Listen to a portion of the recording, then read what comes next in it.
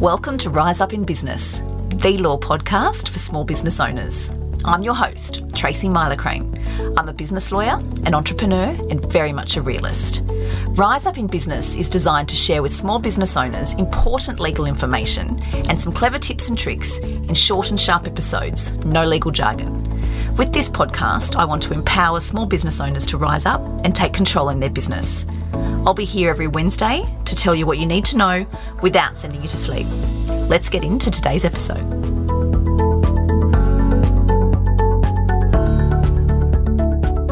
Hello everyone, and welcome to episode 13 of the Rise Up in Business podcast.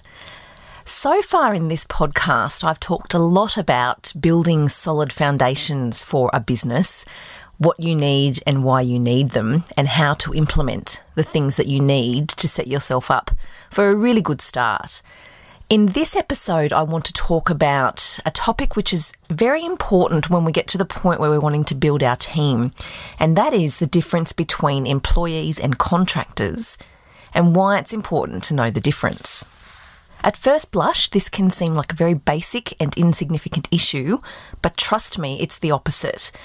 There are subtle differences between an employee in your business and a contractor to your business, and it's really important that you know what those differences are, and it's important that you understand why it is you need to know them. So I'd like to start simply by saying, if you call something, that doesn't make it so.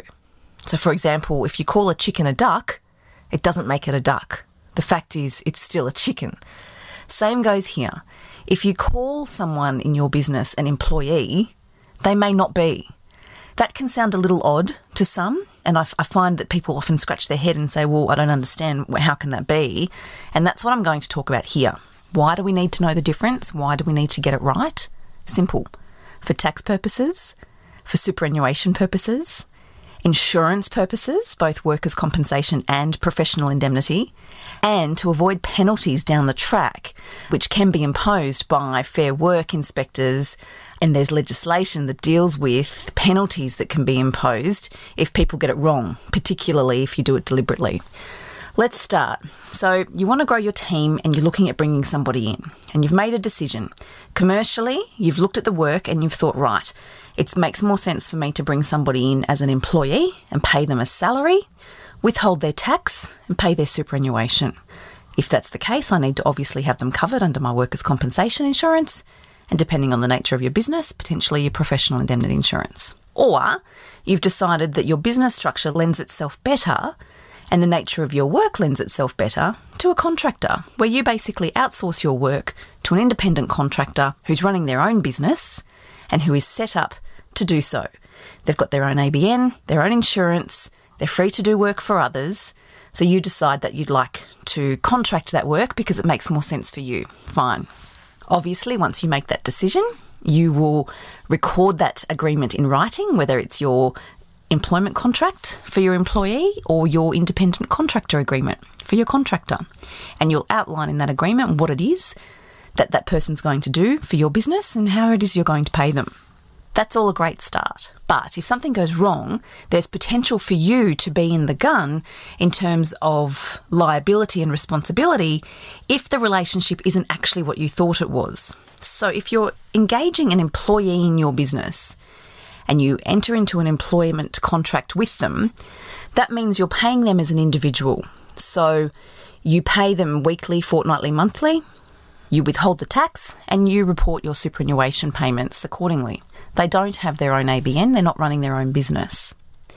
You have a degree of control over what it is that they do during their hours of work and how it is that they do the work, so you can give regular and frequent direction as you see fit. Your employee bears no risk whatsoever in relation to the work that they're doing because that's with you as the employer.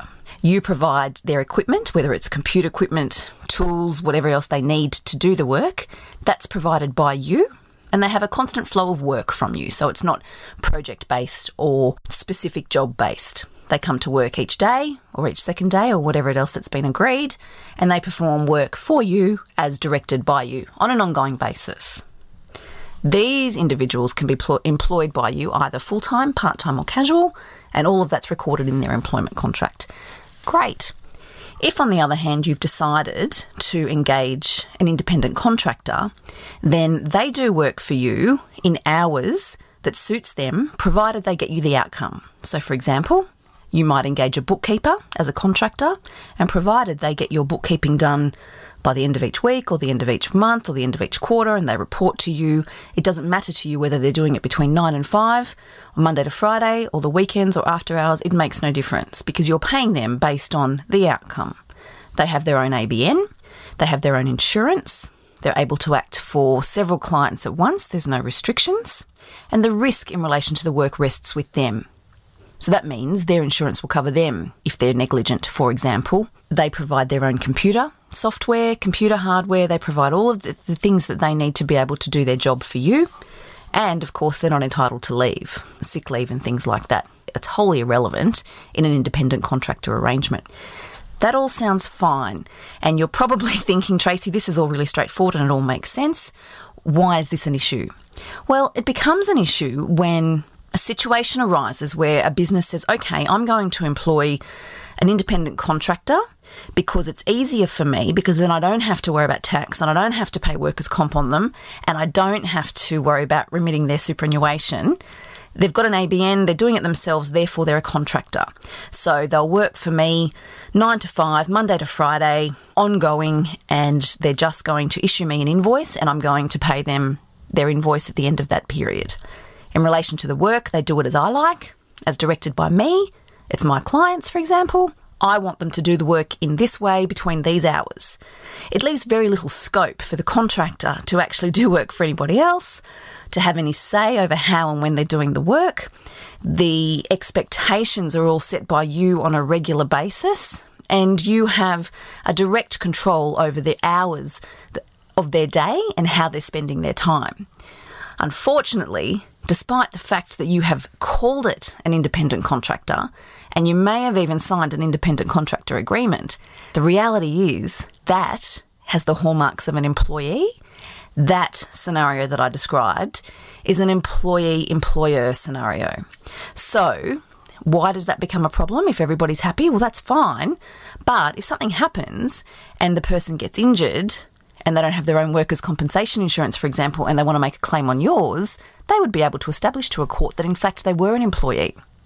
Similarly, if something goes sour and the person moves on for whatever reason, they might formulate a position where they come back and make a claim against you for unpaid entitlements, for example. It's happened a lot. It's not uncommon, sadly, for these things to happen. You don't actually need a malicious intent. You don't need intent here to be doing the wrong thing. The intention is largely irrelevant to the test. The reality is the courts will look at it on a case-by-case basis. They look at the individual arrangement and they'll make a determination based on how the parties are conducting themselves and the nature of the work and how it's being carried out as to whether or not that person was actually an employee or truly an independent contractor. There are, of course, additional penalties if people are deliberately seeking to do the wrong thing. There's legislation that can deal with that, and there's processes that Fair Work inspectors can go through to impose those penalties. But I won't talk about that in any more detail. My point is, if you're looking to grow your team, that's wonderful. Congratulations. Make a decision as to what's going to suit your business and the nature of your work, as to whether you need to bring in to your team an employee on a full-time, part-time or casual basis, or whether you need to bring in an independent contractor. And then make sure that you understand precisely what the roles of a contractor and an employee are, the differences that we've just touched on, and then make sure you enter into the correct arrangement and the correct document for that arrangement with that individual. So if you have a genuine employer-employee relationship, fantastic, enter into your employment contract and you're good to go. If, on the other hand, it is a genuine independent contractor arrangement, great, good for you. Make sure you have your independent contractor agreement signed, make sure everything's clearly set out, and then, in good faith, hopefully, it all goes well. So I've done my best there to step through in a very simple way the differences between contractors and employees and why it's important, and just touch on why it's important for you as an employer to really understand these, because the obligation is on you as the employer to get this right. If that's caused confusion, or if you've got more questions arising from that little discussion, feel free to reach out. That's what I'm here for. It really is best to get this right from the start. And again, as I say all the time, prevention's better than cure. So you're better off spending a little bit of time now, getting it right, understanding it, than getting burnt down the track if something goes wrong and you realise that unwittingly you actually ended up in the wrong framework. So hope that's been helpful. I'll catch you next time. That's it for today's episode. Short and sharp, just like I promised. If you liked the episode, be sure to hit subscribe so you don't miss any new episodes, and I would be most grateful if you would leave a review on Apple Podcast. As always, remember to keep your business legals in order with my Business Legal Strength Check. Grab your free copy by heading over to my website, tmsolicitor.com.au. I'll catch you next Wednesday. Thanks so much for listening.